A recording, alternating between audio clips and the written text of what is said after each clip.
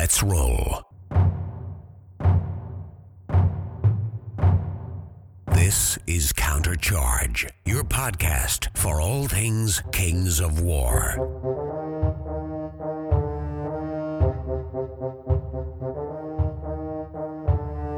Join your hosts as they delve into the world of Mantica and bring you in-depth coverage of all things Kings of War. Welcome to Countercharge. I'm Alex Coos, your Countercharge Canadian correspondent.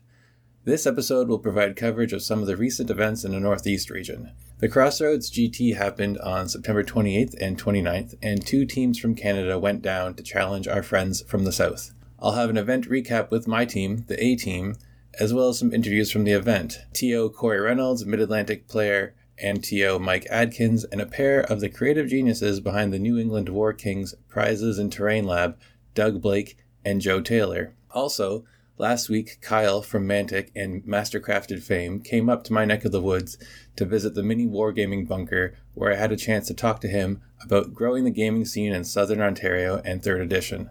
I also received a tour of the bunker and talked with the manager, Josh, about the Mini Wargaming YouTube channel and how it might play a role in growing the Kings of War community at large.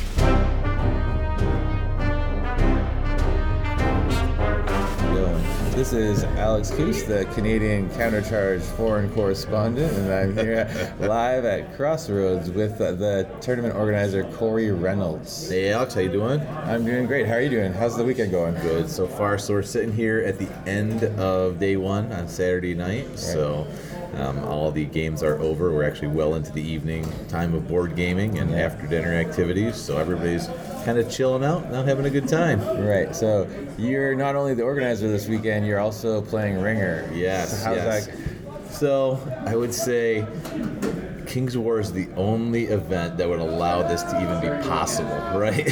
So in other events, I don't think there's any way the tournament organizer could even think about playing and actually doing justice to the tournament, but because there are so few rules, issues, and questions that come up throughout the course of the event, that it actually allows us to do that. And so it just worked out. It worked out. Unfortunately, we had a team drop out at the very last second. We're here at Crossroads, and a lot of the ringers that we had already lined up had already been used on some of the other teams to fill in spots. Right. So we were fortunate. My son jumped in to play some games, and we had a couple of guys still ready, like Chris O'Brien moved over from the Age of Sigmar tournament to come play Kings of War, and nice. then I stepped in to play games today. So we were able to make it so we had an even number of teams and be able to go from there. Perfect. So it worked out well.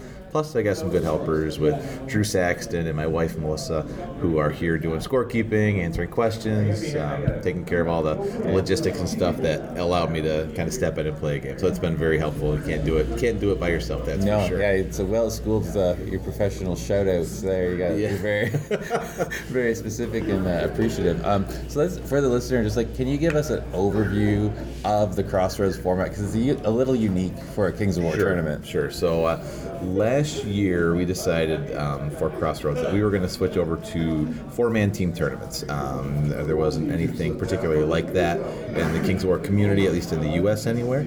And we wanted to do something different that gave people a reason to come out and maybe get a little more cross-regional travel for people, a reason to come out to a different area and play games, something different than their standard local tournament. So what we're doing here is you come with a team of 4, and so if you know 3 other people, you get them all together, you come out here as a team. Otherwise, we've also managed to make arrangements for people that were looking for teams to kind of pair up together, 3 people picking up an extra player, or 2 people and 2 people coming out together.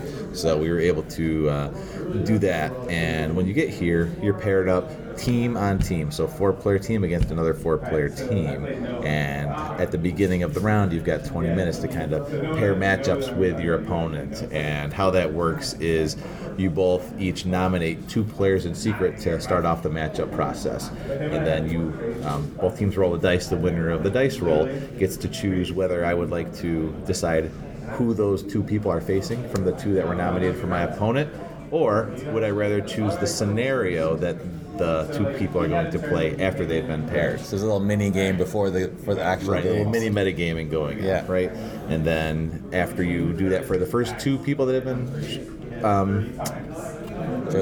chosen for the first two matchups, then the next two you switch roles. So the person that picked the matchup for the first two players then picks the scenario for the last two players and vice versa. Yeah. And then you go play a game of one-on-one within your team, and the team that you just track your tournament points as a team, and that's how you go throughout the course of the tournament. Great. How many teams do you have this year? So this year we got 18 teams. That's 72. 72 players. It's huge. That's like one of the biggest Kings of War tournaments in the world now. It's pretty huge. Yeah, and we got people from all over the U.S. We got Mid-Atlantic. Yeah, a lot of people traveled here this time, and I know there's already people that are planning for next year to come out from even further away. Some people coming from overseas, some people coming from West Coast, coming from Texas area. So we're even gonna expand even further. We've got room here in this hall to bring in 22 teams. So we can accommodate more.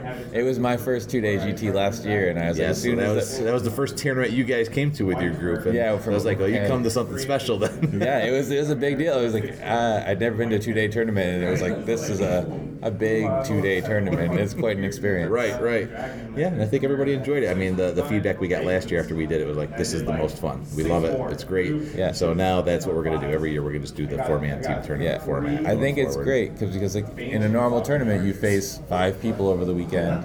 Whereas the main people you interact with other than Friday and Saturday night. But this way, your team of 4 is interacting with a team of 4. So there's a lot more camaraderie. There's a lot more banter and a little bit of heckling back and forth. I think that the fun level's up, right? Because even if your game's not going well, you're rooting for your teammates. You are trying to do well. So there's more skin in the game than just what happens in your own game. Right? Yeah, I think that just like you said, it amps up the camaraderie aspect. Yeah, great. So how long has Crossroads been an event? So we've been doing this 13 years now. Wow. So we started obviously with doing Warhammer Fantasy 7th edition events, and then we grew over time. At the peak of Warhammer Fantasy, we had 120 people at this event hall playing Warhammer Fantasy, and then after the great sundering for Warhammer, we switched over to Kings of War, and we kind of went to a multi-system format just to kind of give people a chance to play whatever they wanted to, whether it was Age of Sigmar, Ninth Age, or Kings of War. Obviously, the community fractured. We saw a steep decline in the attendance here, so we were down around like 30 people coming for Kings of War at that point. And each year after that change, after 2nd edition came out, we saw steady growth every year. The community just keeps getting stronger. Right. And it's not just old people that are repatriating back into the game. It's new gamers that are coming in that are discovering Kings of War and finding it and saying, this is awesome, we want to be part of this. And they're coming and joining it now. Right. So last year we were the one Canadian team. Now there's 2 Canadian teams coming. Yeah, you guys just came out of nowhere, right? I mean, we hadn't seen anybody from your group before. All of a sudden you're like, oh yeah, we're here, and we got a group of like 12 people up in Toronto area. Yeah. So. No, it's great. And it's just every event I go to, and my club mates will agree. Like you get to meet more great people, and like having an event that's like this, where you're getting you're casting a wider net, you get to meet more of the community. Right. I think that's the fun part, right? Is just playing and meeting people that maybe you've seen online, you've talked to on Facebook, played on Universal Battle, whatever. Yeah. You get to one of these larger events, and you're just now I'm putting faces with names. I'm getting to talk to people in person that I've met online or just heard about or read about, something like that. So yeah, it's a good time, right? So you're a pretty seasoned tournament organizer, event organizer, and you're going to be organizing the Masters this year in February? Yep. So February 23rd, 24th, we are going to be running the U.S. Masters event here in upstate New York at the Tioga Downs Casino and Resort in Nichols, New York. So what that's going to be is we're going to run the Masters event, the typical 64-player Masters, and then alongside of that, because we are actually going to be in a casino and resort, we've got a large venue, and so we're going to run a 40-player side event alongside of the Masters. And so it's going to be an open play, and we're just going to call it the Best of the Rest GT. Yeah. So anybody that didn't qualify for Masters that wants to come out and take part and be part of the atmosphere, travel, meet all the people from around the country that they might never really get a chance to meet or play against, we could do that and get an opportunity to have people come out from all the different areas and play. Make it a more inclusive event with over 100 people. It's huge. That'd be great. And so the venue is awesome. It's a huge banquet hall. The stage stage area. The bar is literally right outside of the venue. The casino is 40 steps away. The hotel is brand new. So we've got valet shuttle going back and forth from the airport to the casino, bringing people back and forth. So we've got a pretty good setup up here for that. So I'm looking forward to what I hope will be a really good turnout for this event. So as a seasoned TO, what's your favorite aspect of actually organizing these events? Well, so I like you said, I like meeting all the people, just hanging out, talking, I've become very, very good friends with a lot of people that come to these events, and especially here in the Northeast, I think there's a very tight community. Everybody just is very friendly, and they know about people's personal lives outside of the game, right? Yeah, and so you're catching up with friends every time you go to these events, right? And so that's what I really appreciate about this. And I like, just because I'm not typically not playing usually, and I do that. So that's one of my favorite things about running the event, right? Is just the ability to just catch up with people and the social aspect, right? And just I'm glad that people are having a good time. I think that's important, and that means a lot, right? Yeah. So that's cool. The community is the strength of the game, I think. I think that's just the recurring theme. I think everyone I've talked to before Countercharge and all weekend, it's just like, even the guys who've never been to a tournament this weekend, they're just like, they're all happy. They're all enjoying themselves. Circling back, like, the community is like organizing these events just helps build the community and like actually helps bring everyone together, which is part of the game. Like, the game's nothing if you don't have opponents. Right. And like you're saying, like, I was the ringer for my event this summer, and you can't. It would be impossible to run a game or run a tournament for a game that didn't run as smoothly as Kings of War. If it was more complicated, if they had more rules issues, if there was too much shenanigans that would happen, that you were constantly making rules calls on, that people didn't understand the rules. I think it says a lot about the game and how it flows, that people just understand the rules, and there are very few unclear situations that happen. There are some, but not a ton. And just the attitude that people have when they come into the game. I think since it's such a tight rule set, it just filters out the people who want to abuse that. Right. Whereas other game systems, it's very contentious at times. I think you just don't see that. If you're into gaming part of the list building process, or you want to take advantage of some loopholes and some rules, this game will not appeal to you, because those situations are rare and just technically are very hard to make occur in real life. It's very hard to exploit anything in Kings of War. So, with Kings of War 3rd Edition coming out, what are you excited about? What are you planning? For 3rd Edition, I'm excited to see where Mantic is taking the direction of Kings of War. I think they've matured as a games developer, some of the rule sets that they're building. I think it shows the fact that they're not going to Kickstarter for this, they're going direct to retail with this. Just shows that the maturity and strength as a company and the confidence in what they're going to put out, right? So I'm excited to see what they do with it. I think it will be significantly different than what 2nd Edition is now. Maybe not gameplay-wise, but things that you might take typically and how the lists get built. I think that will change. Right. I'm just curious to see what they're kind of pushing as a competitive army, as something that they're really looking to get their players in focus. Like how it shakes out. Like what is there when the dust settles. Right. So do you have are you just waiting for all that to happen before you make any plans for new armies, or? Well, so I've got a lot of stuff, right? Yeah. I've been collecting these models for many, many years. So I'm pausing kind of all of my own personal building, but I'm just waiting to see what happens. We'll see what direction I decide to go in with that. And like with Mantic's new resins and all their new miniatures that are coming out, like everything just keeps getting better. Right. Yeah, their sculpting is getting better. The painting is getting better from the studio aspect. So yeah, they're doing a lot of good stuff, and so excited to see them grow the hobby. They're actually reaching out to new players. People are seeing Kings of War. They're seeing Mantic, what they're putting out there. I think what we've done this weekend. So we've got a little side event going for Age of Sigmar. We've got 18 players playing Age of Sigmar here, right? I've already had 3 people that are over there looking at all the models that we've got on the raffle table. They're like, this is some really cool stuff. And so how much does this stuff usually go for? And I was like, showed them some of the retail prices. They're like, wow, that's like a third of what I pay for Games Workshop prices. And they're excited. So now I've got people local here that were playing Age of Sigmar that want to come out, they want to play Kings of War, and they want to learn about the game, and they're like, yeah, this could be interesting. We really want to see it. So I think just getting it out there in the public eye more and more will pull people in because they see what it's doing, they see the amount of fun that's happening here with the event too, and it's amazing. I think it's really good stuff. Yeah, I think with modeling, the multi-basing and the display boards are really visually appealing. Right. But then it's like adding in like actually great looking Mantic models on top of that just helps like strengthen the community for them as well. Yep. And I think that we've got some really good looking armies here, right? Absolutely. So when you just look around the room and you see that, you're like, I want to be a part of that. Yeah, that's one of the best parts of the game, I think, is like, the community is great, but it's a fun game to look at. Like, it's just visually appealing. Yep. So. And then you talk about the community aspect here.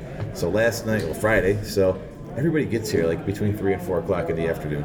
And not because they feel compelled to get here, because they're ready to hang out. They want to see people, play games, drink, eat, have fun. Yeah. And that hangout goes till 2, 3 a.m. in the morning. Yes, it does. Friday night. Game starts Saturday. Everybody's like, I'm done at 6. Let's eat, do the same thing over again Saturday night. So it is one long hangout weekend. I mean, we're blessed because we've got a great space here in the hotel, so people don't have to split off and go anywhere. But people are, that hall is still full here at 11 o'clock at night. Yeah. And we've been gaming since 9 a.m. So nobody stopped, nobody's gone, nobody's out doing their own thing. This whole community is out hanging out, chilling, having a great time. I love it. That's why we drive all over the Northeast. Right, right. It's a tight community. Everybody's really into it and wants to hang out. No, and it's growing, which is even more exciting, like every year. Absolutely. All right, thanks, Corey. I really appreciate you organizing this event and taking your time to talk to us about it. Yep, and so hopefully people are interested to come out to Crossroads. I know there's a lot of people out there that have expressed interest over the years. So, again, Crossroads is the last weekend in September every year, and that's our date. That's when we'll be doing this. We'll be doing the 4-man team event going forward.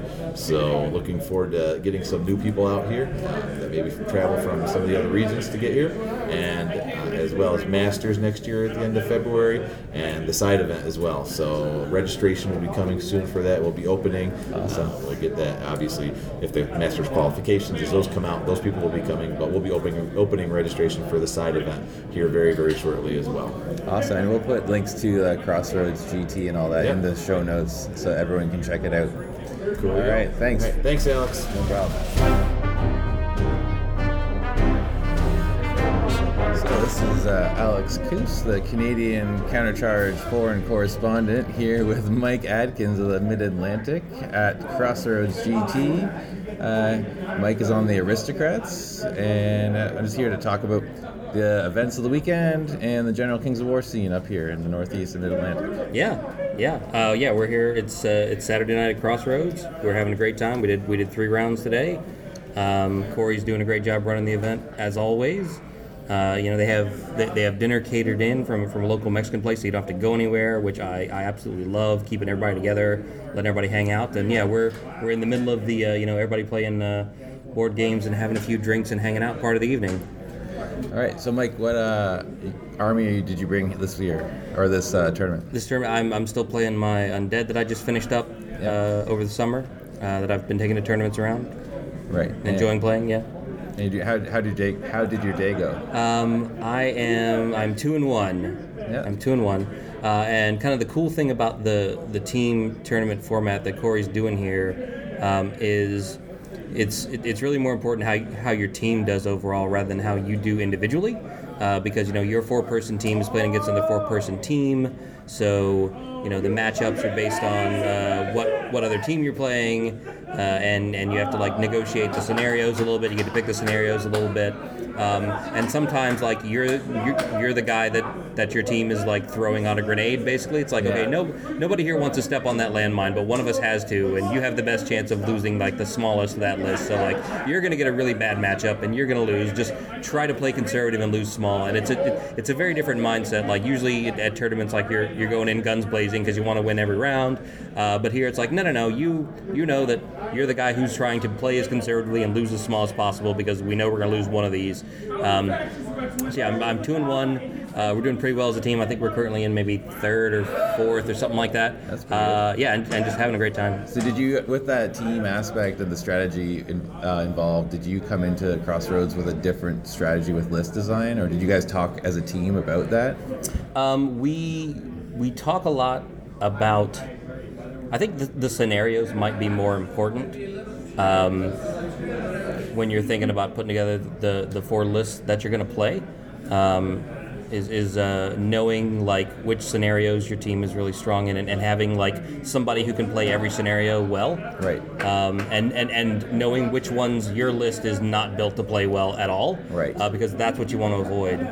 We've found like more than anything, it's not like what's your best matchup or your best scenario. It's like what one do you definitely not want to get stuck playing. Right. And so long as your team captain has a pretty good idea of those, and you guys haven't doubled up too much, and you can spread that around. You tend, like we think, our approach to it is that like you tend to get at least decent matchups, as opposed to accidental really bad matchups. Yeah, playing to your strengths, minimizing your weaknesses, and just like kind of thinking that way. So who is on your team, and what kind of list do they have? Yeah, so it's me and Mike Austin and Alex Chavez and Sean McCormley, and I'm playing Undead, and Alex is of course playing his dwarves. And Sean is playing his elves, and Mike Austin is playing his Twilightkin. So we kind of sort of have two shooty elf lists, right? And then like my list is very hammery, being like the Alone Undead formation, and Alex's is very anvil-y, being a lot of rocks. Yeah. And we kind of like that because one of our approaches to it, for folks that don't know how you do the pairings here, is like you pick 2 people on your team, you write their names on cards, and the other team does the same, and then you roll to see who gets to pick the matchups versus who gets to pick the scenarios, and then you turn those over, and you pair up those 2 people first, and then you pair up the other 2 people. So we like having 2 lists that are very similar, like an elf list and a Twilightkin list, to put both of those up at the same time, right? Because it basically removes the choice that your opponent gets to make. It's like, well, I can play a shooty list, or I can play a shooty list. Right. You get to you're making the choice even when they have to make the choice. Exactly. Even if they win, we still get to. We still made the decision for them. Yeah. Right. And that seems to be working out well for you. So far, so good. Yeah. Last round, we didn't get the matchups we wanted last round, and it showed. We didn't do great in round 3, but it worked great in the first 2 rounds. So you used Abyssals with a lot of Tortured Souls last year, and now you're using a bit more of an Alpha Strike Undead list. Undead, yeah. How have you found the transition like over the summer tournament season? It's a really different play style. It's a really, really different play style. Like I'd gotten so used to playing like a Glass Hammer Alpha Strike list, where if you get hit, you're going to die. Like, so I spent a lot of time learning how to like maneuver and avoid charges.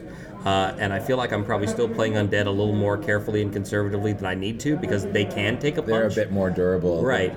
So I feel like I'm slowly getting a little more aggressive, like every tournament I go to, and I'm trying to figure out like where that tipping point is. We're like, okay, now I need to back off a little bit. Like finding the too aggressive point. Exactly. Yeah. Like, at what point have I overextended myself? Right. And like your armies always look great. Thank you.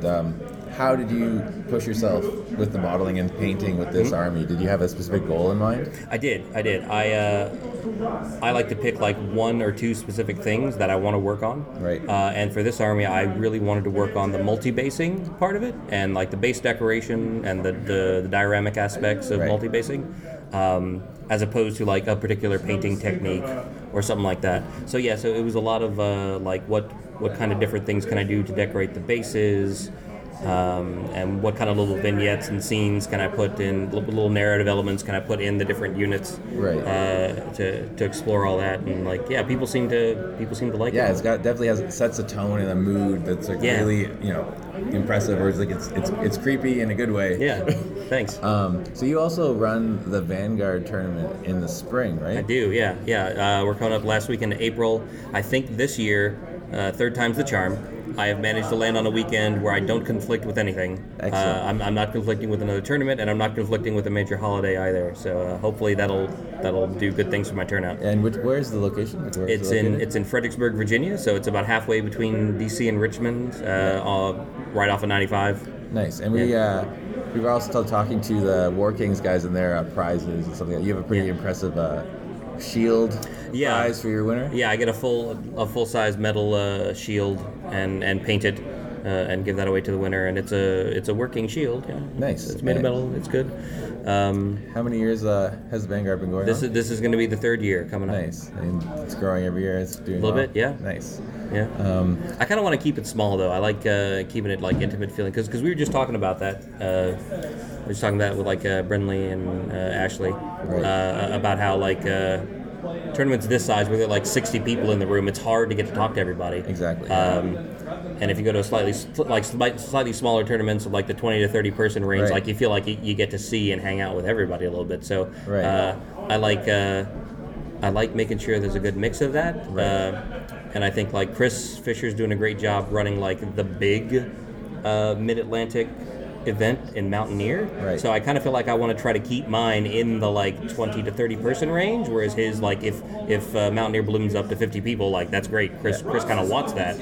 I'd rather keep it like a little more intimate, a little more like close knit. Yeah. Kind of friends and family style. Exactly. Kind of feeling. Exactly. Which that's the thing. Like everyone always talks about like Kings of War is a great game, but it's the community that makes the tournament scene. Yeah, absolutely. Like the people are why you keep coming back to all the events. So if you don't have a chance to actually hang out with everybody. Right. It's like you're missing out, sort of. Right. It's like it's great to have the big events, but you want to have the more intimate events as well. Yeah. So, what are your closing thoughts on Kings of War scene right now going into 3rd edition, and what are your thoughts on your armies or just the general scene?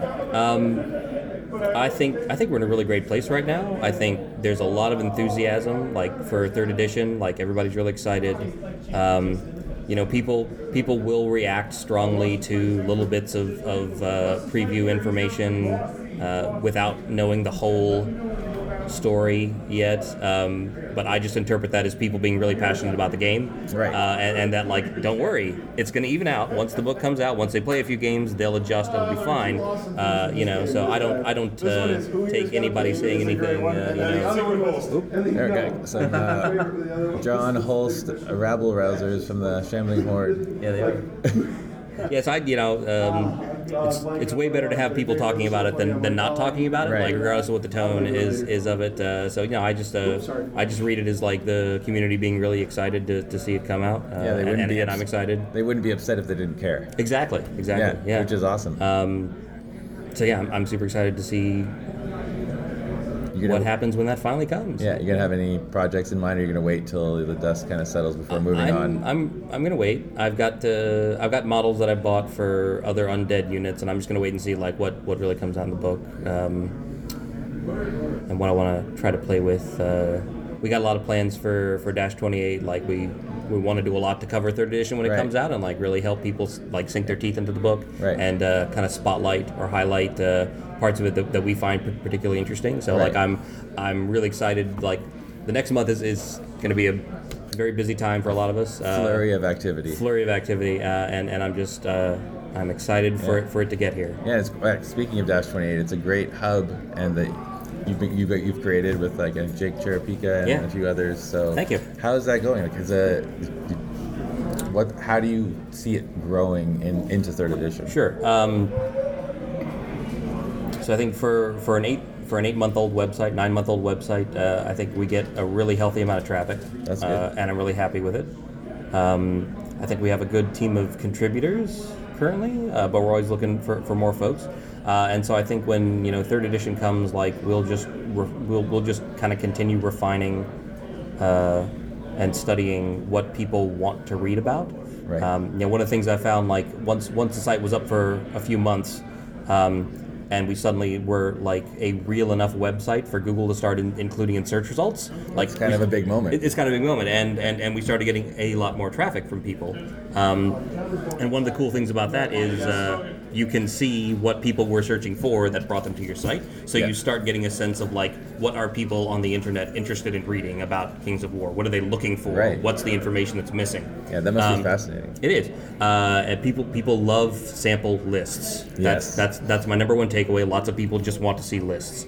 So I think like looking to see what people want to know about third edition, Right. and then trying to turn that around as fast as we can to provide good, useful, meaningful content for folks to serve the needs of the community from now till December when Armies of Panathor comes out. Right. I think it is going to be a lot of fun. Absolutely. Just to see like what people are doing with it. Yeah, because it's gonna rejuvenate, and there's gonna be like a series of period of growth and like Yeah. change that's gonna I think the whole scene is gonna have a new energy to it, which will be really great. Yeah, it's going to be great. Awesome. Well, thanks for coming on the podcast. Thank you. And taking some time to talk about Crossroads and Kings of War endeavors. Thanks for having me. Awesome. Thanks.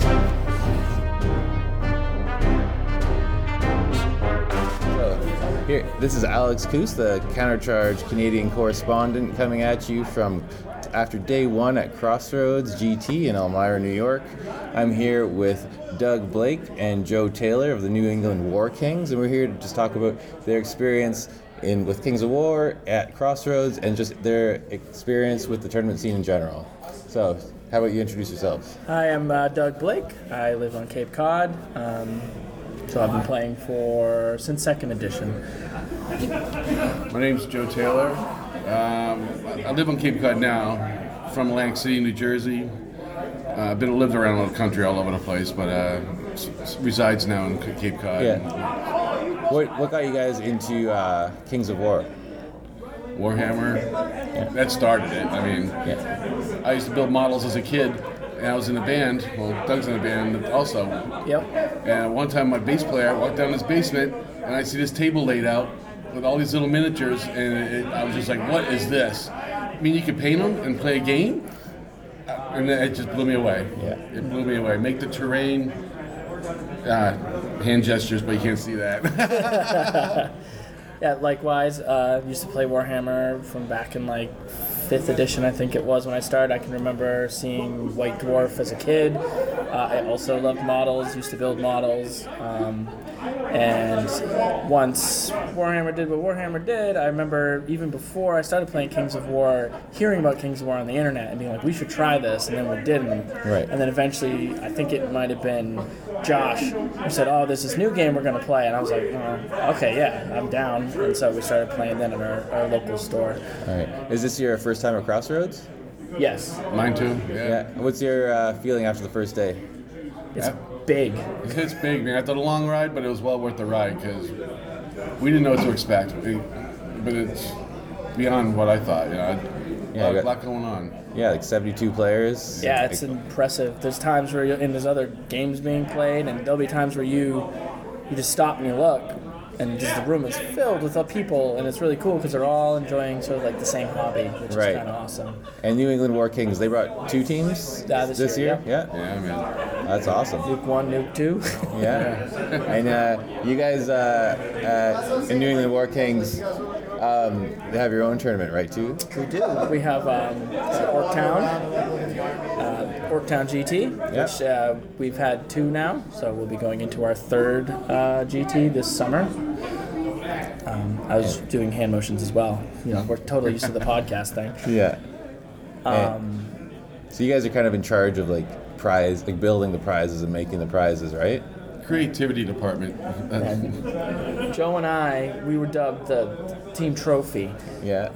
And we also worked on a lot of the terrain. Yeah, of Ron, the Great Khan, and stuff like that. And My house has I literally have 4 workbenches with tools laid out everywhere for any kind of situation. Right. From sanding to cutting to drilling to plastic to melting. Yeah. It's like a laboratory at my place, man.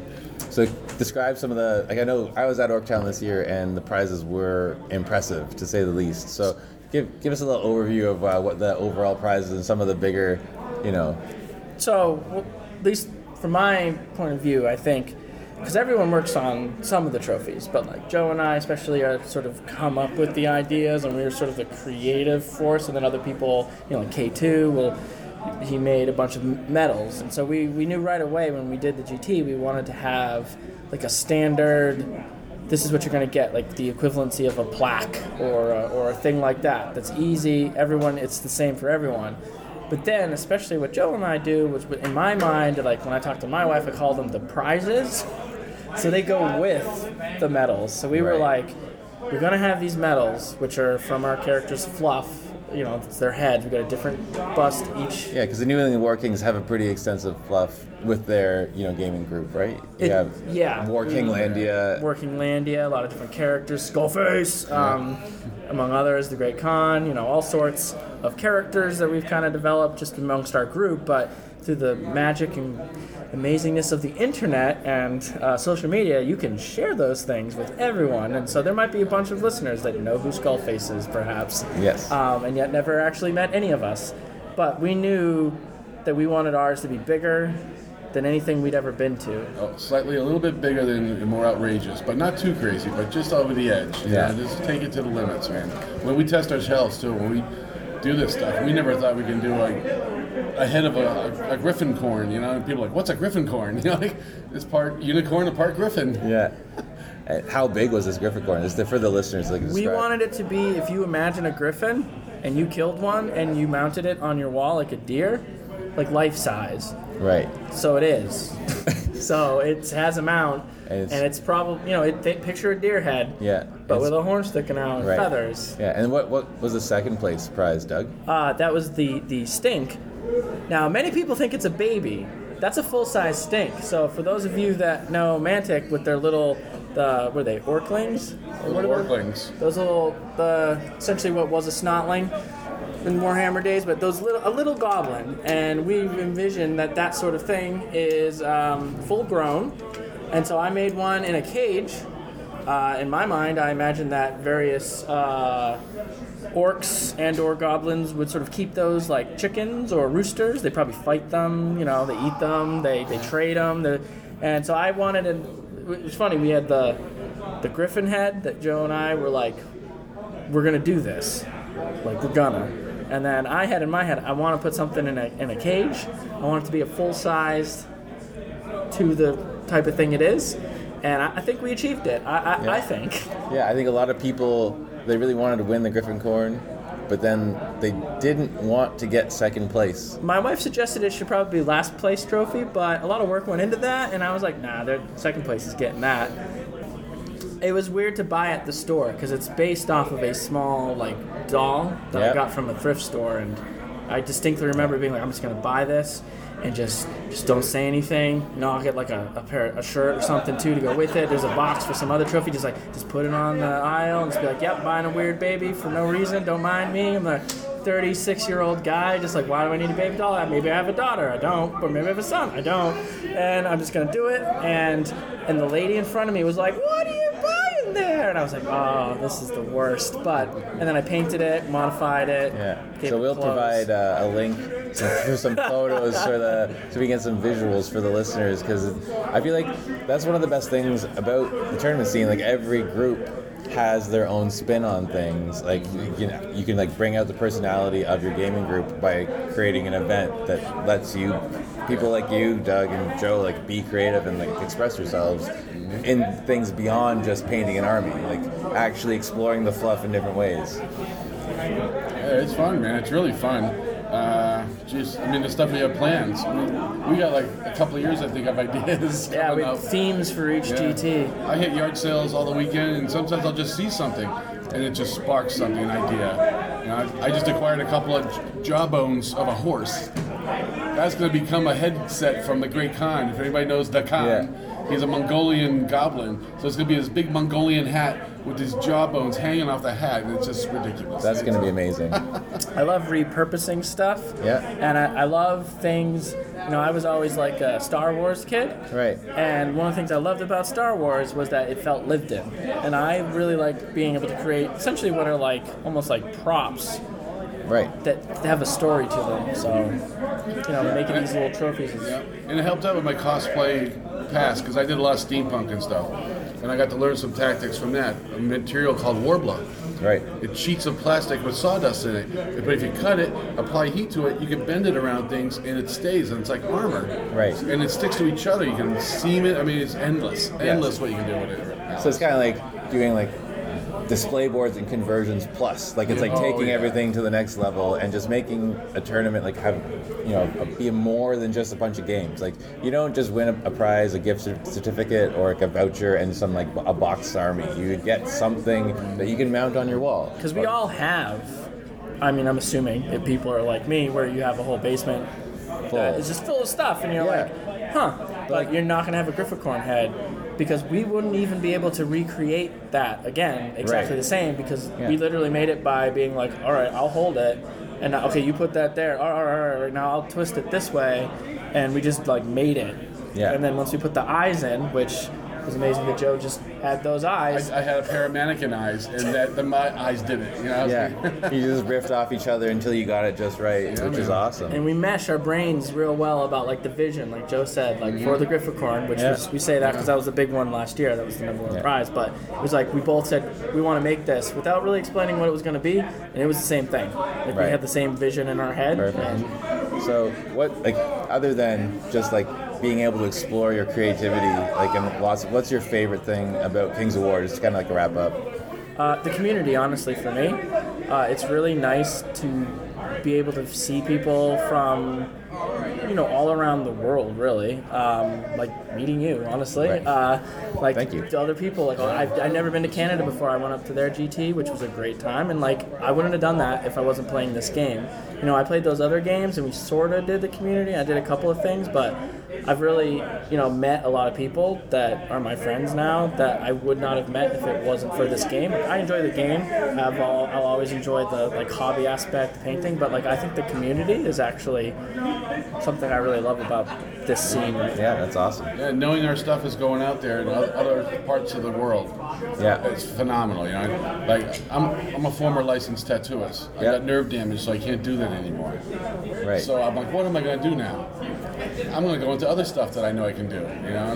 My carpentry background, my artistic background, and it's great to see that stuff going out there, and someone else appreciating it, and really appreciating it. Yeah, it's awesome. I totally agree. Like, community makes the game. Yeah. Like, the game's great, but the people who play it are the reason I keep coming back to events. Yep. Exactly. It'd be a great game, but if everyone sucked that played it, I'd probably go play a different game. Absolutely. Well, thanks for spending some time sharing your thoughts and your creative process, and good luck on day 2. Thanks, Alex, man. Yeah. Pleasure. Awesome.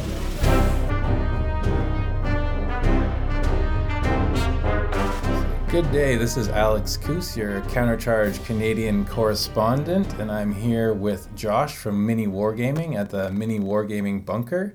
Hello. Thanks so much for having me on. It's my pleasure. This has been a great tour of an amazing facility. We're just here tonight previewing Kings of War 3rd Edition with Kyle Przlinski.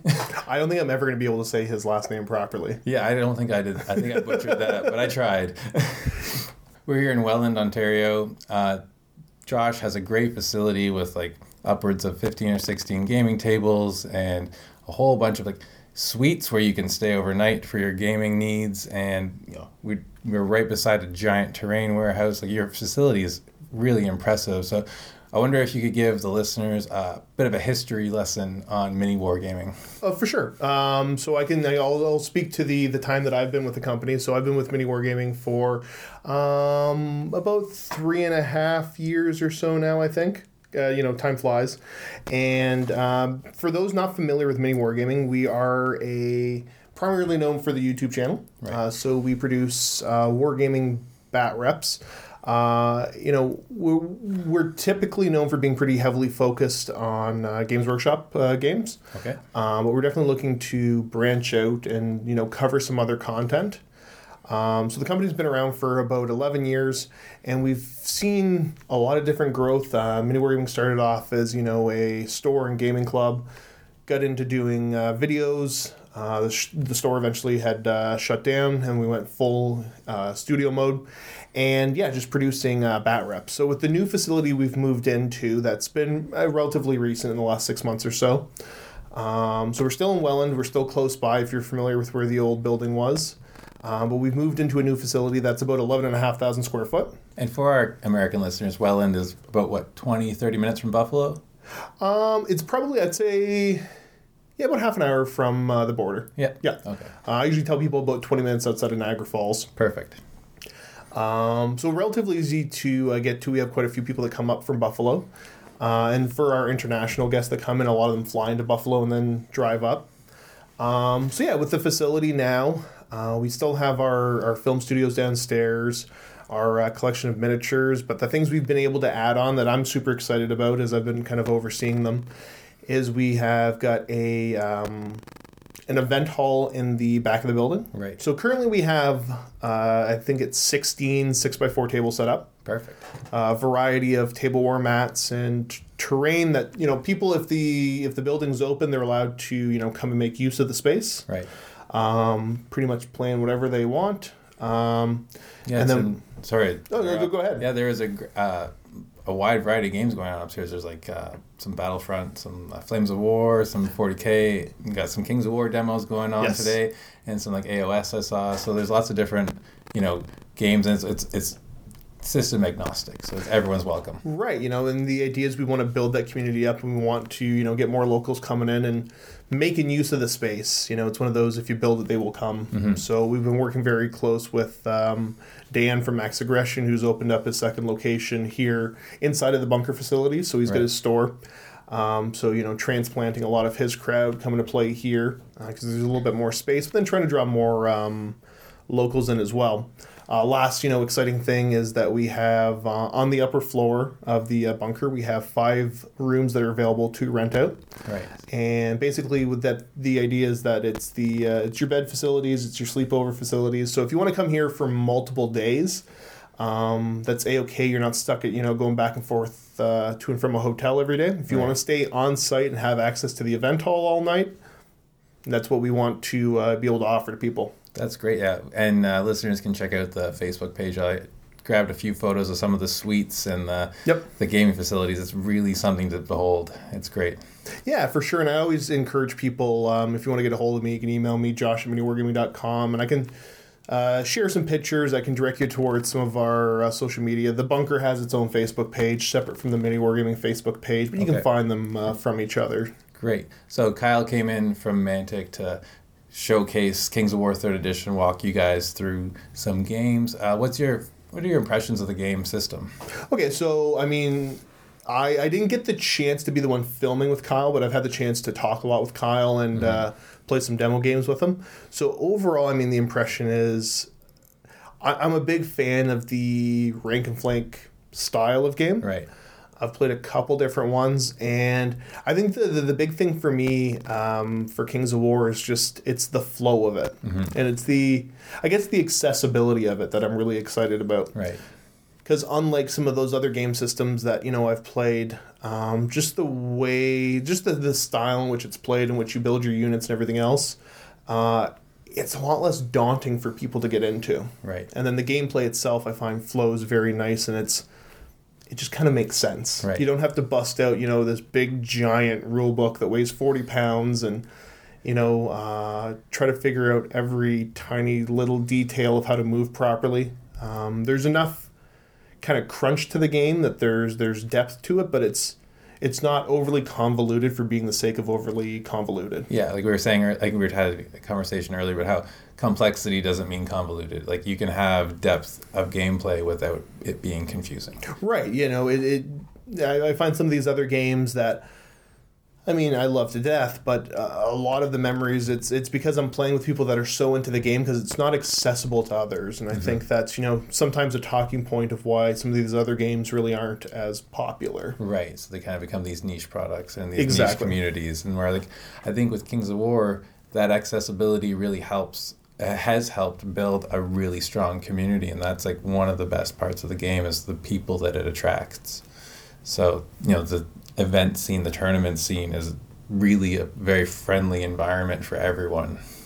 So, which is something that's very interesting for us, and what we're hoping to do, to be able to host events and things like that here, is I'm looking for different games that have a healthy, friendly gaming community. That we can run events that people from all over the place are going to be welcome to. I know sometimes with some games, the local meta is pretty stuck on these are the guys that play this game around here, and they're Right. the ones that go to tournaments, and it could be a little bit scary as an outsider coming in. Absolutely. And obviously, you know, with the facilities we have here, we want to be able to offer these events that we're going to run worldwide. Like anybody can come from anywhere and feel welcome to take part. So from the experiences I've had with the Mantic community so far, I think it's definitely one of the best companies to do this sort of thing with. Yeah, I think this space is super welcoming. You've been a great host, and just the entire vibe here is great. And I think that meshes with the group of people that get attracted to Kings of War and Mantic games. Like, we have people who come for their first game at a tournament and then leave, you know, completely happy, and like they don't feel beaten down even though they've lost all the games. But they just, it's an inclusive experience. It's not, you don't feel like you're ever like being, you know, ground into the dust, and Yep. you don't feel dejected at the end. You always feel like there's somewhere to go at the end of the game. Well, I mean, because I look at some of the other games I've played, both in, you know, the fun or the more competitive styles of play. And yeah, with Kings of War, what I've experienced so far is that you're never really out of the game. There's always still some chances and, you know, some opportunities to make some smart plays and be efficient. There's certain other games where, I mean, you know, you have a bad turn one, game's over, and, you know, it's not, you're not tabled out yet, but the writing's on the wall. You know what's going to happen the rest of the game. Yeah, it's like, I feel like something we say in our club is like, there are 2 points in every game where you think you're going to win and when you're going to lose. And it's just how that lines up with the end of the game is how the winner gets determined. Just to kind of circle back, how did you get into miniatures wargaming? Okay, how did I get into miniatures wargaming? So, when I was about 13 or 14, me and a buddy of mine, his older brother and their friends played some sort of tabletop games. We had no idea about them, but we knew there was a store close by that sold the stuff. So I ended up, you know, crashing at his place. The next day we walked to a little store called, I think it was called Starscape Games. It doesn't exist anymore.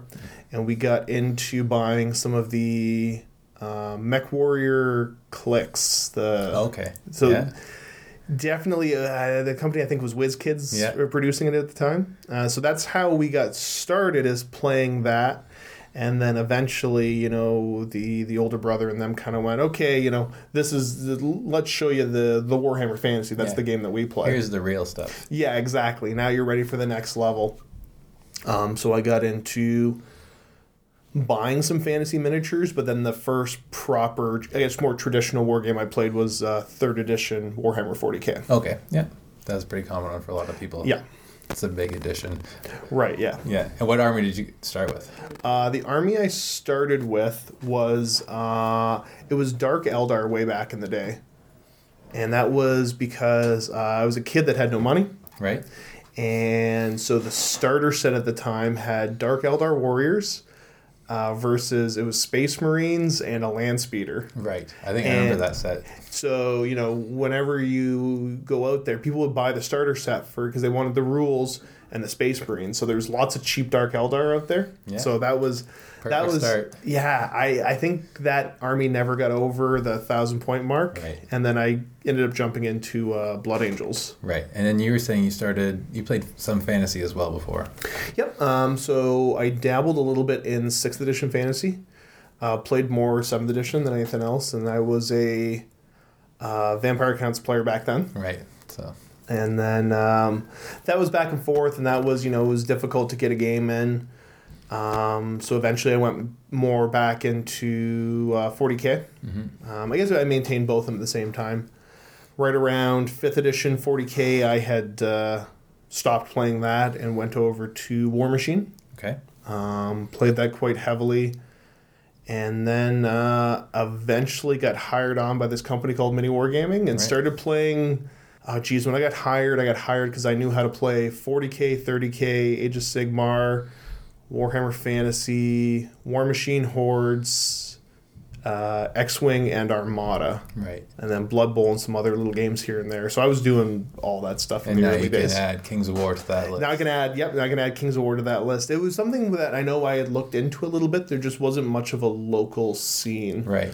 I think it's come a long way in the last year and a half. I think, you know, we've had group in Hamilton, and there's some people out in Oshawa, and then Kitchener-Waterloo, and I think we're starting to link up, and there's even a small group in London now. So I think Southern Ontario is becoming a bit of a hotbed for Kings of War, and I think if we can start getting some events down here in Welland as well as in Hamilton and Oshawa, I think getting that network of events and to build that community will be really great going forward.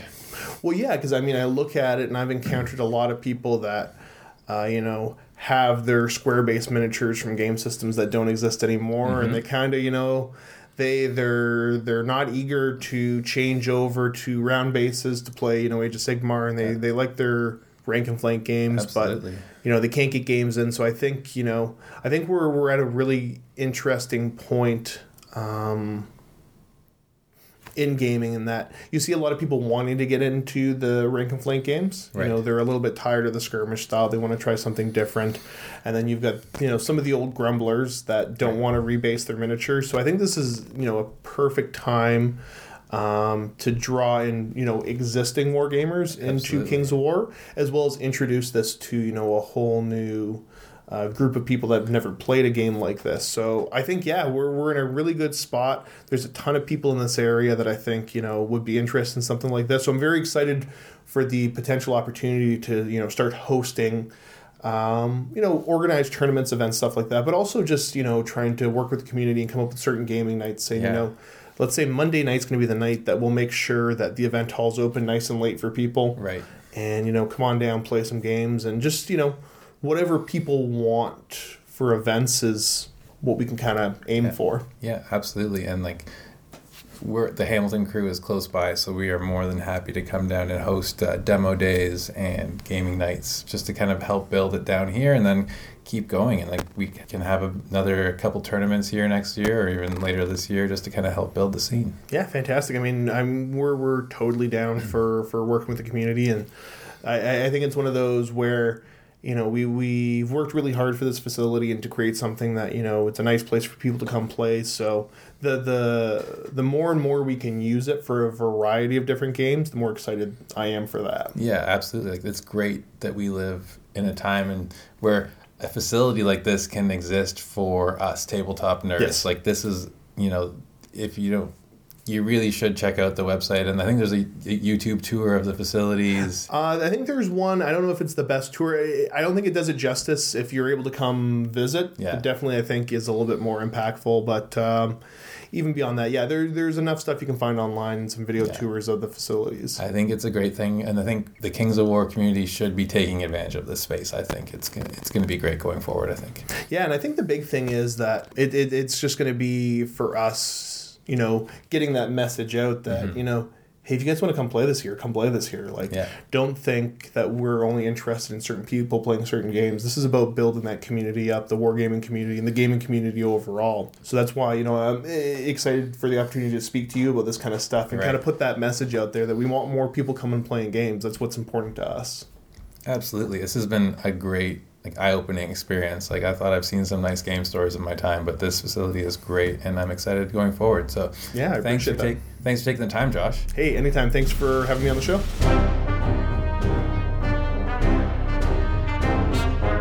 All right, this is Alex Coos, the Countercharge Canadian correspondent, here with Kyle Prezelinski of Mastercrafted Gaming and Mantic. Now, we're here in my backyard in Welland, Ontario, and Kyle's going to tell us why. So it was my idea to collaborate with Mini Wargaming.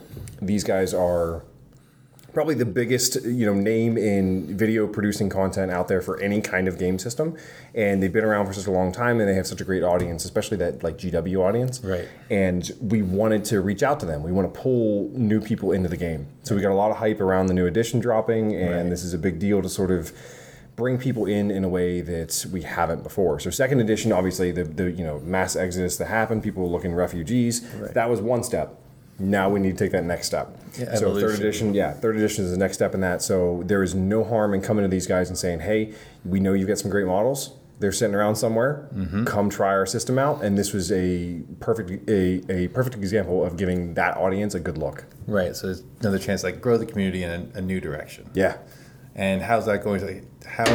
How did that go this week? So these guys have been extremely responsive to it. Right. They are super excited to see these fantasy models all of a sudden, square bases. Everyone's been talking about it. And the entire staff and studio here is interested in collecting. That's amazing.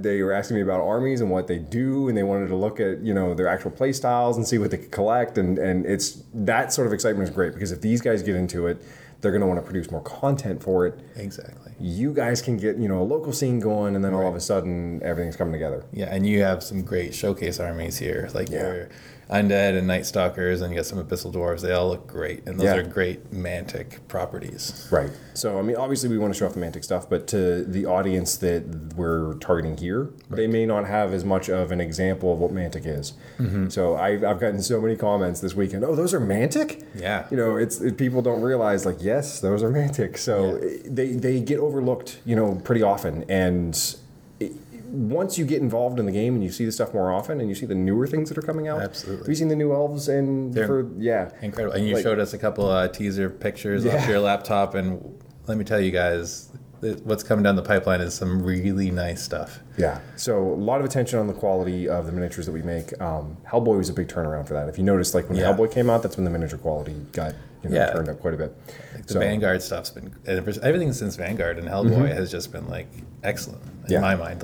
And it's no longer just affordable miniatures wargaming. It's high quality miniatures wargaming. And I think people wanted that sort of middle ground a little more so, because, it was cheap. Yeah, you get models for, $1 a model, even less sometimes. A bucket of zombies for a couple bucks. Right. But we really have a hobby-focused community here. Yeah, absolutely. The diorama style basing, you want to put good-looking stuff on bases, and you don't want that to be lower quality models. Yeah, we get that at our local club, and the Kings of War guys, I've said it before, we're the guys with the nice terrain and nice looking armies, because it is a visually appealing game, seeing those big blocks of troops on diorama multi-basing and the nice terrain. It just looks good on the tabletop, and it's attractive. So that's part of what we talked about. We did a sit and talk on how to draw people into the edition, what the high points are of the game. So we talked about hobby, we talked about community. We've got one of the best communities in any game system out there, and Absolutely. I really strongly believe that. The competitiveness of the game, it's balanced really well. We spend a lot of time with the rules committee getting things right. We float ideas back and forth. They make sure they tell us if what's going to work and what doesn't. Those things all combined, we have a very solid game system, and we have a lot of faith in it. And we're going to push it. We have to push it and show people what we have, because it's good. They just need to know about it. Exactly. And I think I've only been interviewing people for Countercharge for about a week. Okay. But even then, it's the common theme is that the strength of the game has played such a strong role in the strength of the community. And it's how positive and friendly and welcoming the community is a reflection of how good the game is. You don't get this abusive personality types in Kings of War, because there's nothing to abuse. Right. If you've got no reason to get upset about something, because it's very simple. I see what you did. Gotcha. Good. Yeah. Okay. And I just gotta say, from a local TO's perspective, in Ontario, where sometimes Canada can be feel a little isolated, because the U.S. is 10 times the size. It's great to have you guys up here, supporting the system, pushing third edition, and with the promotions and working with such a large company like Mini Wargaming. It's something that people forget about my position is that I'm the North American sales executive. So what that means is I'm in charge of Canada too. So everything that's going on up here is my responsibility as well. And this was a good first step. I know, Canada's a big place. So you started in the right place. It's close to me. Yeah. And I know a lot of the major cities are over here, on the eastern, side of the country. So let's start here. Let's start with a big name that everybody knows and see what we can pull in. And that's the goal. So you guys, you had the opportunity to talk to the staff here and see if you can host events and things like that. So amazing chance for things to get going here. And the more you play here, the more people see it. Exactly. The more it can grow. They've even got a store built into here, so we can get product in here, and then that way people can order stuff from them. And that's the plan. That's all of it. Yeah, and if we can get a local game night going, regularly host some events, and then even get some battle reps up on their website, get some more exposure for our scene and the game overall. That's huge. Because several of these people, like I said, want to get into it, If they have armies and you have armies, and then you want to come on here and film, that's totally fine. Yeah. And I don't even need to come up for that, and that saves me a lot of money. So Exactly. It's a team effort. It's the community is wide-reaching, and I think that's a great part. And Yeah. working together with the company, it's like we're happy to work hard promoting the game because the end result is just more opponents and a better game. And so you got a tour of the place too, so you got to see Yes. Oh yeah. There's how much stuff is here. It's incredible. Like there's some photos that I'll post on the Countercharge page of just the terrain warehouse. Yeah. And then there's the multiple rooms to record battle reps. There's 5 hotel rooms essentially up Yeah. in the top floor, and then there's 16 gaming tables in the main gaming room. It's extensive. It is a mecca for nerds that want to play games. Yeah. If That's- you're anywhere within travel distance, I was Yeah. gonna say driving distance, but really just travel distance Yeah. of Welland, like we're about half hour from Buffalo Airport, about an hour from Hamilton Airport. It is worth the trip for sure. This is my first trip to Canada, so Wow. literally first time I've been here. I got the passport for this trip, and Nice. yeah. So I've enjoyed it. Tiny little cultural differences are a lot of fun. few, yeah. So it's been a good experience. I'm really excited to come up again, though. So. Yeah, absolutely. Well, the King Beyond the Wall tournament is next July 18th, Okay. 19th. We'll expect a Mantic representation. Sure. They're sending me all over the place right now. Yeah. So But yeah, it's been great to talk to you. Great to meet you in person finally. And absolutely. this is a great venue to have it all happen in. yeah, All right, put thanks it a all lot. together. Thanks. All right.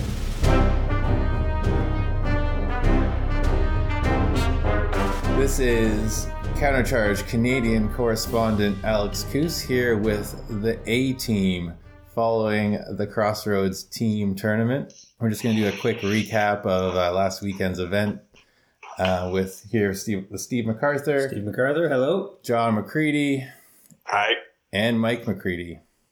Hello. So we're just going to go back around the horn. You guys are going to introduce yourselves, give us a little bit of background on what got you into Kings of War, what armies you play, and, something interesting about yourself maybe. So, Steve?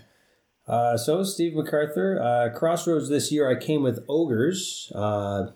Last year when we all went to Crossroads, the first time I brought Varangar, and that was sort of my first Kings of War list. That was like a 15-year project from Warhammer Fantasy, which was the game that Alex and I were basically committed to back in 5th and 6th edition. And we all just sort of packed that in. Everything got shelved and dusty. And Kings of War sort of came around, and a friend of mine at the local game store, Black Knight, he's one of the dabblers, just keeps picking up rules, dropping them, pick up rules, dropping them. He showed me Kings of War, and when I saw it, I was like, hey, it's a game with everything I loved about fantasy and none of the stuff I hated. Alex would love this. It's true. So, showed it to Alex, and the two of us just, whole hog dove into Kings of War. Yeah. And then it's just been a roller coaster ride up since then. Yeah, haven't looked back. Yeah. All right, so, John, what'd you bring to Crossroads, and how'd you get into Kings of War? So this year at Crossroads, I brought the Dirty Elves, and I don't feel bad about it. I came to Kings of War after I've been collecting fantasy models for a long, long time, and I've been playing War Machine recently for years, and was happy to find Kings of War as a fantasy game that also has a fantastic community, so I switched over from War Machine. I've been playing Kings of War for just over a year, and I'm very happy that I made the switch. Nice. How about you, Mike? I brought Dwarves to Crossroads this year and to Crossroads last year. I got into Kings of War about the same time as John, because I think it started with him saying, come over, I have a new game to play. And I don't really have a gaming background beyond that. I had one regiment of dwarves from Warhammer Fantasy from when I was a small child, and otherwise it's been just Kings of War. Nice. So yeah, we've been all playing together since, I guess it was just before Crossroads last year in August, when we kind of cobbled the team together and kept the team together for a solid year, and had a bit of a better showing this year, improved from 9th out of 12 Much teams to 7th out of 18th. So we had a solid improvement. Yeah. I, of course, brought rats this year, as I did last year. Of course.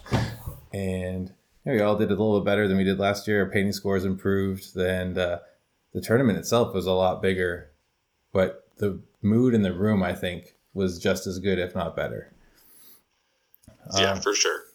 So what do you think was like the biggest change coming from Crossroads, between Crossroads last year and Crossroads this year for you, Steve? For me, obviously the biggest change was the Army. I was the only one on the team to change armies last year over this year. So I spent a year trying. Oh, no, wait. No, that's not true. That's not true at all. Sorry, John. That's John and I both changed. But for me, the biggest change was, changing the army. But the fact that I actually bought half that ogre army from Jake at Crossroads last year. Yeah. And I got the other half from the Vanguard Kickstarter and some other odds and ends. So I actually put together a whole army in a year as a painting project, which for me was a huge first. Yeah, it's a lot faster than 15. I've never put together like a whole playable army in like that space of time, which I mean, I'm sure most of the people listening to this would laugh at that but I'm a really slow painter. So for me, that was a huge personal accomplishment. Nice. So John, you also brought a different list. What'd you bring last year and what'd you bring this year? How did that change things? So last year was my first competitive games that weren't with my little brother Mike. So it also required a painted army, which I had been playing elves before and did not have more than 5 models painted. But I had a bunch of War Machine stuff that I was able to port over and do minimum model count and get painted up a lot faster. So I brought Herd and got soundly tabled numerous times. That's why I forgot about them.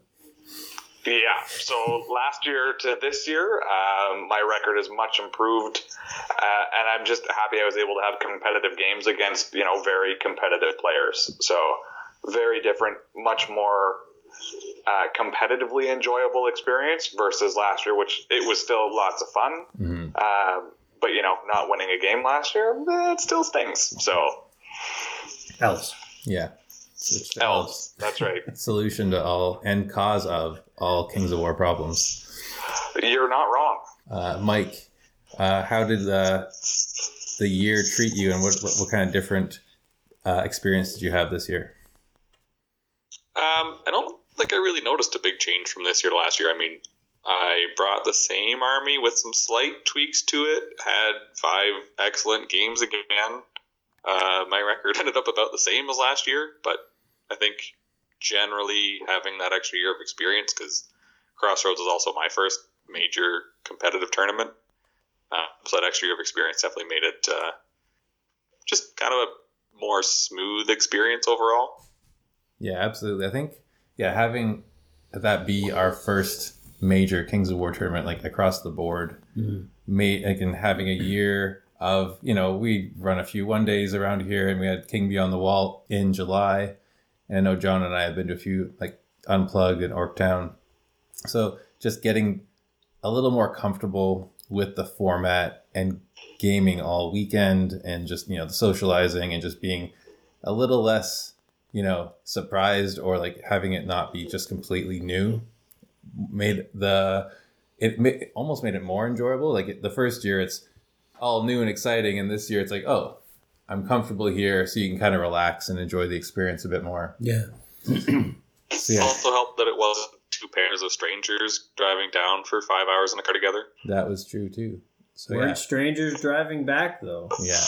No, that's very true. Yeah, last year the 4 of us, Steve and I knew each other, and obviously John and Mike knew each other, but we had met 2 weeks prior. One time. For one night of practice games. Yeah. So that was interesting and fortuitous that we all got along well enough to still be on the same team a year later. Yeah. So what do you think the best aspect of Crossroads as an event? What is it? What makes it special? Crossroads? Yes. Oh, the people. I mean, honestly, back when I would, this is the first time I've been in a real competitive, repetitive tournament scene where I'm playing large scale tournaments against people. I did it back in old Warhammer fantasy days, back when I was doing the Kitchener Waterloo scene, and to get back into that and seeing people that and playing them again, and just that the scale of that many people, and they're all amazing. It's just just a fantastic group of people to play with. Right. And that's what I take from Crossroads more than anything else. How about you, John? Team formats for me are always more fun because there's the added kind of twist of who you can pair up with who, you can mitigate matchups. It makes it a much more strategic event rather than just, okay, I'm playing X, I finished in Y position, and now I got to play Corey Reynolds.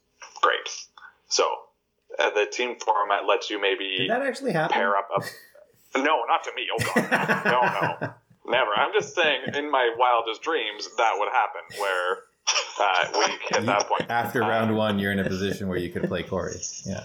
Yes, where I could draw Corey. That's right. I want to be in that position eventually. But Crossroads lets you kind of play with that a little bit and get matchups that might be more favorable, or just let you dodge one that would be a showstopper for you otherwise. How about you, Mike?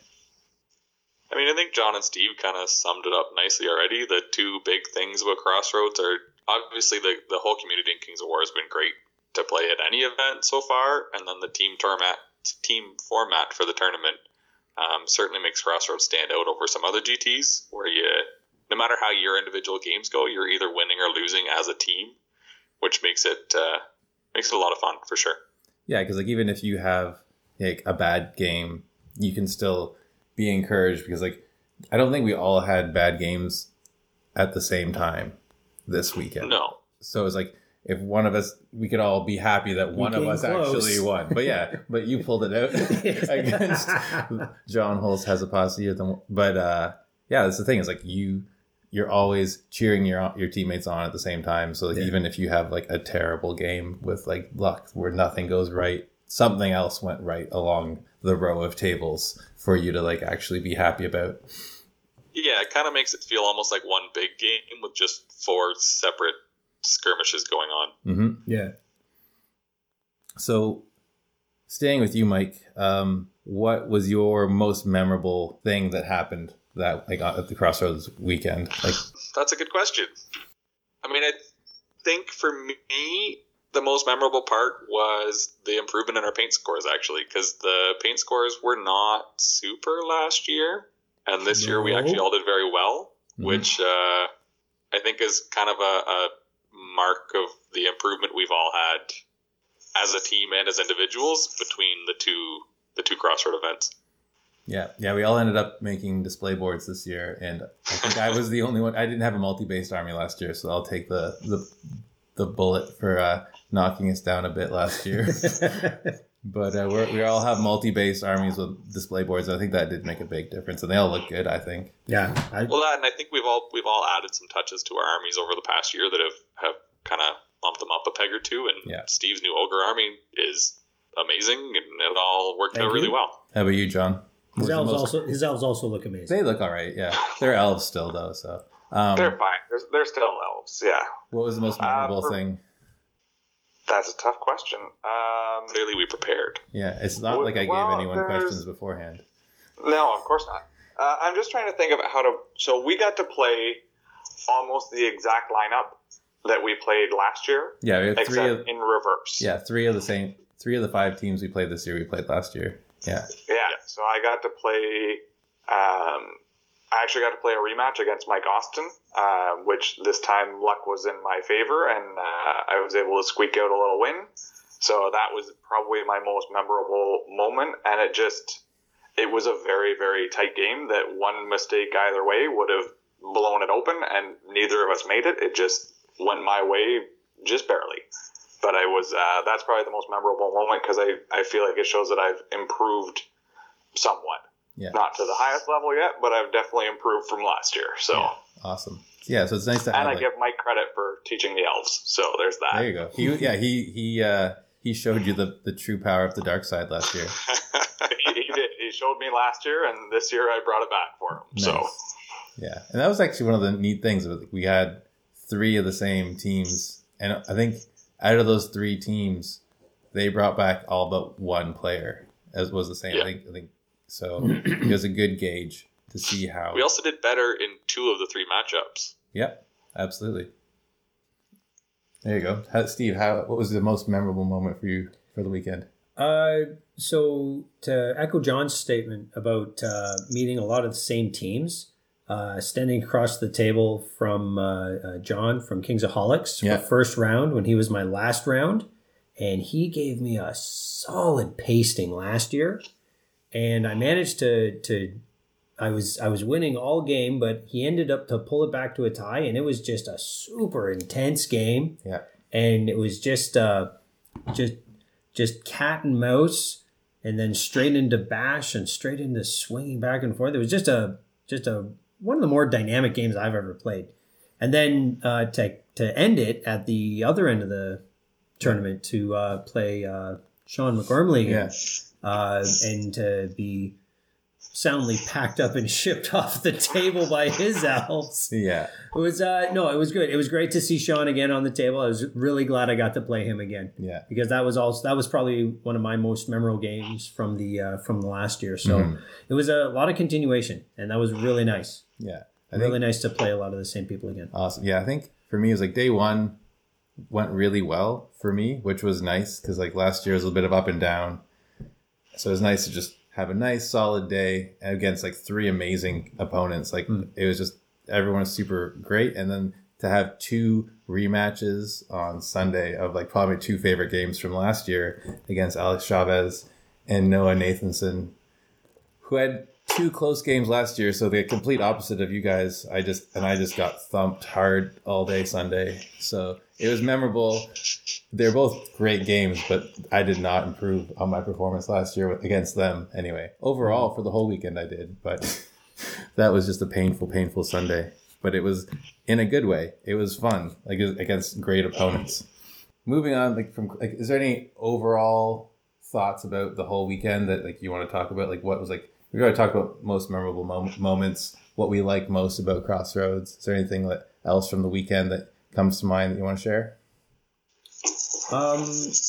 Honestly, I think I've said my piece really. It's just the fact that to play so many great games with such a great batch of people, with, a group of guys that I've been gaming with steady for a year, it's really just the package deal. Yeah.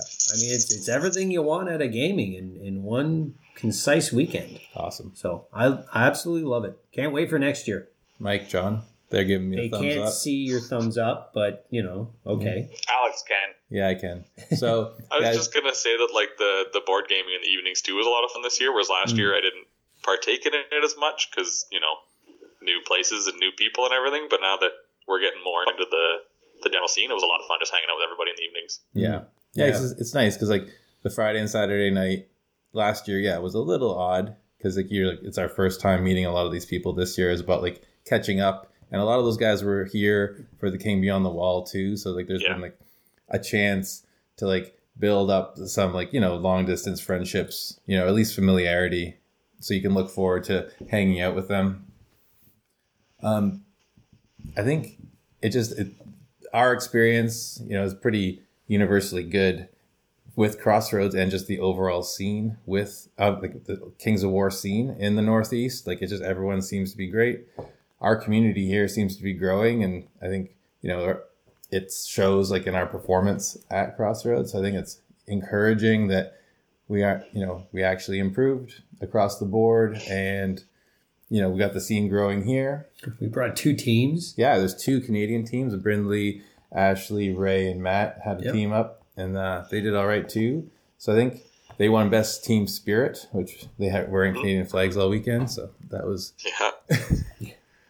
I think going forward, I think third edition's coming up soon. So I know John and I had a chance to talk to Kyle on Friday about third edition. He was doing a demo at Mini Wargaming at their gaming bunker, which is an incredible facility. There's a little slightly deeper dive into that in the episode as well, when John and I were there to talk with Josh and Kyle. But what are you guys looking forward to with respect to third edition coming up?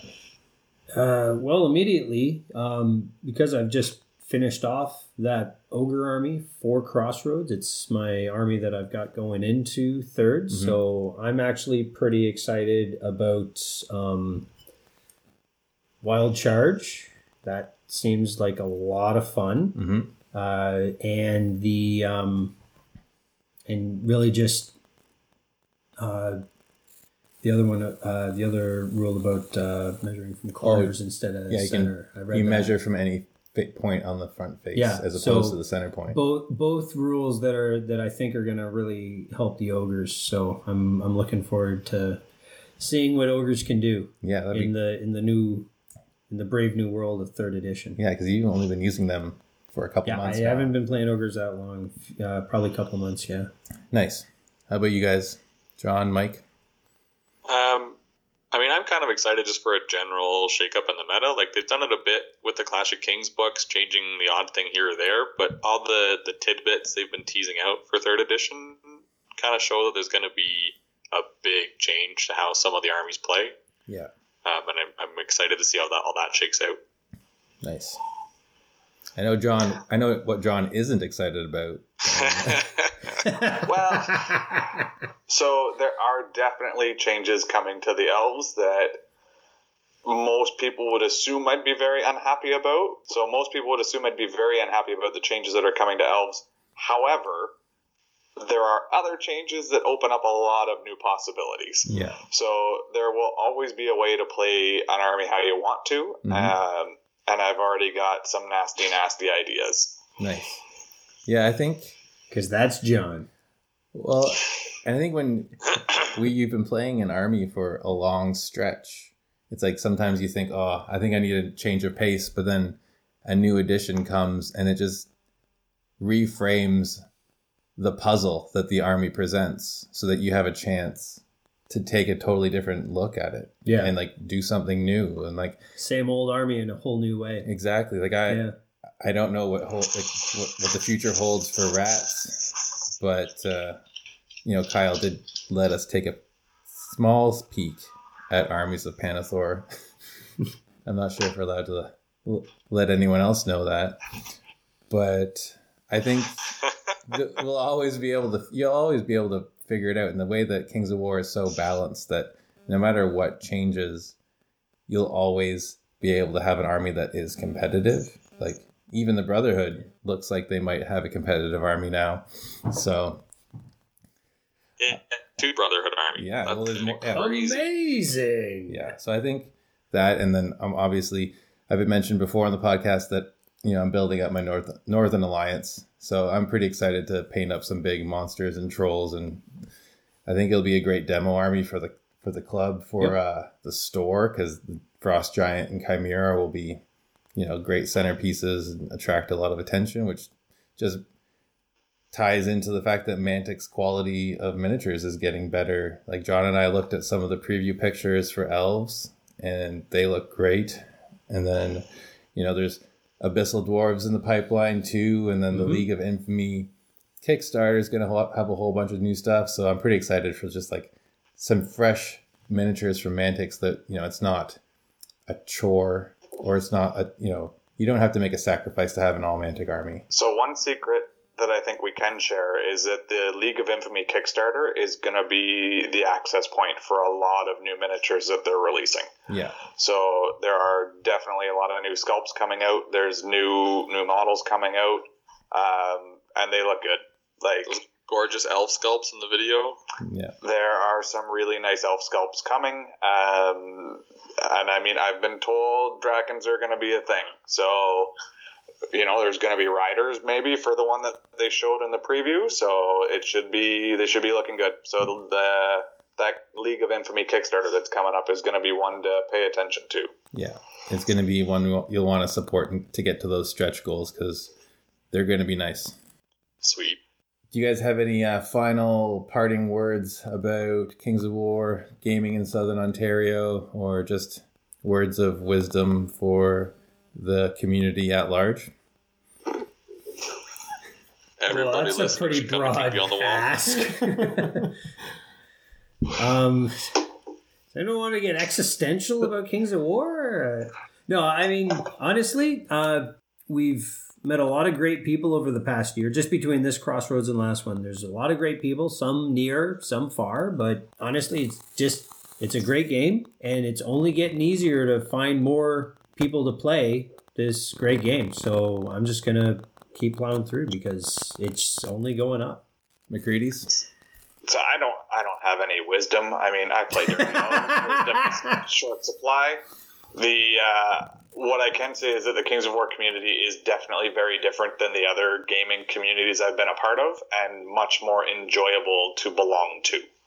So I've very much enjoyed the switch over.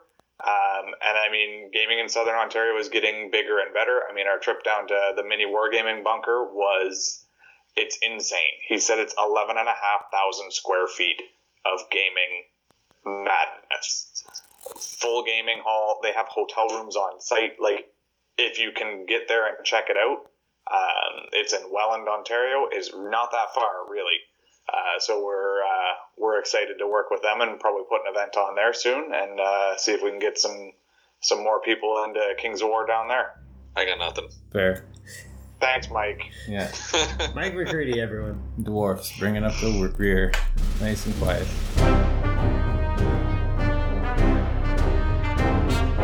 That's it for this episode. Thanks for listening.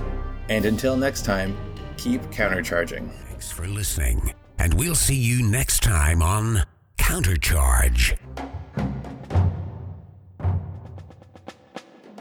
Please let us know what you thought of the show by emailing us at counterchargepodcast@gmail.com, on Twitter at countercharge15. If you enjoy the show, you can help others find out about it by leaving positive reviews on iTunes. Until next time, keep countercharging. Music is a composition of Kevin MacLeod and is licensed under Creative Commons.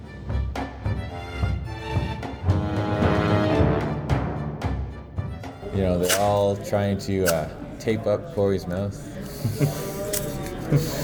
He's so stupid. Why'd you say this at me?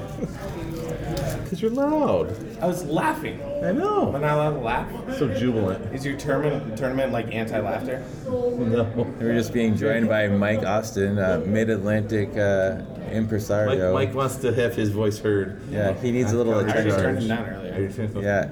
You're on. I can't believe you threw this at me. I didn't throw it at you. I actually threw it at Josh. I just missed. Threw it at Josh. Yeah. Who's Josh? Who you were just talking to.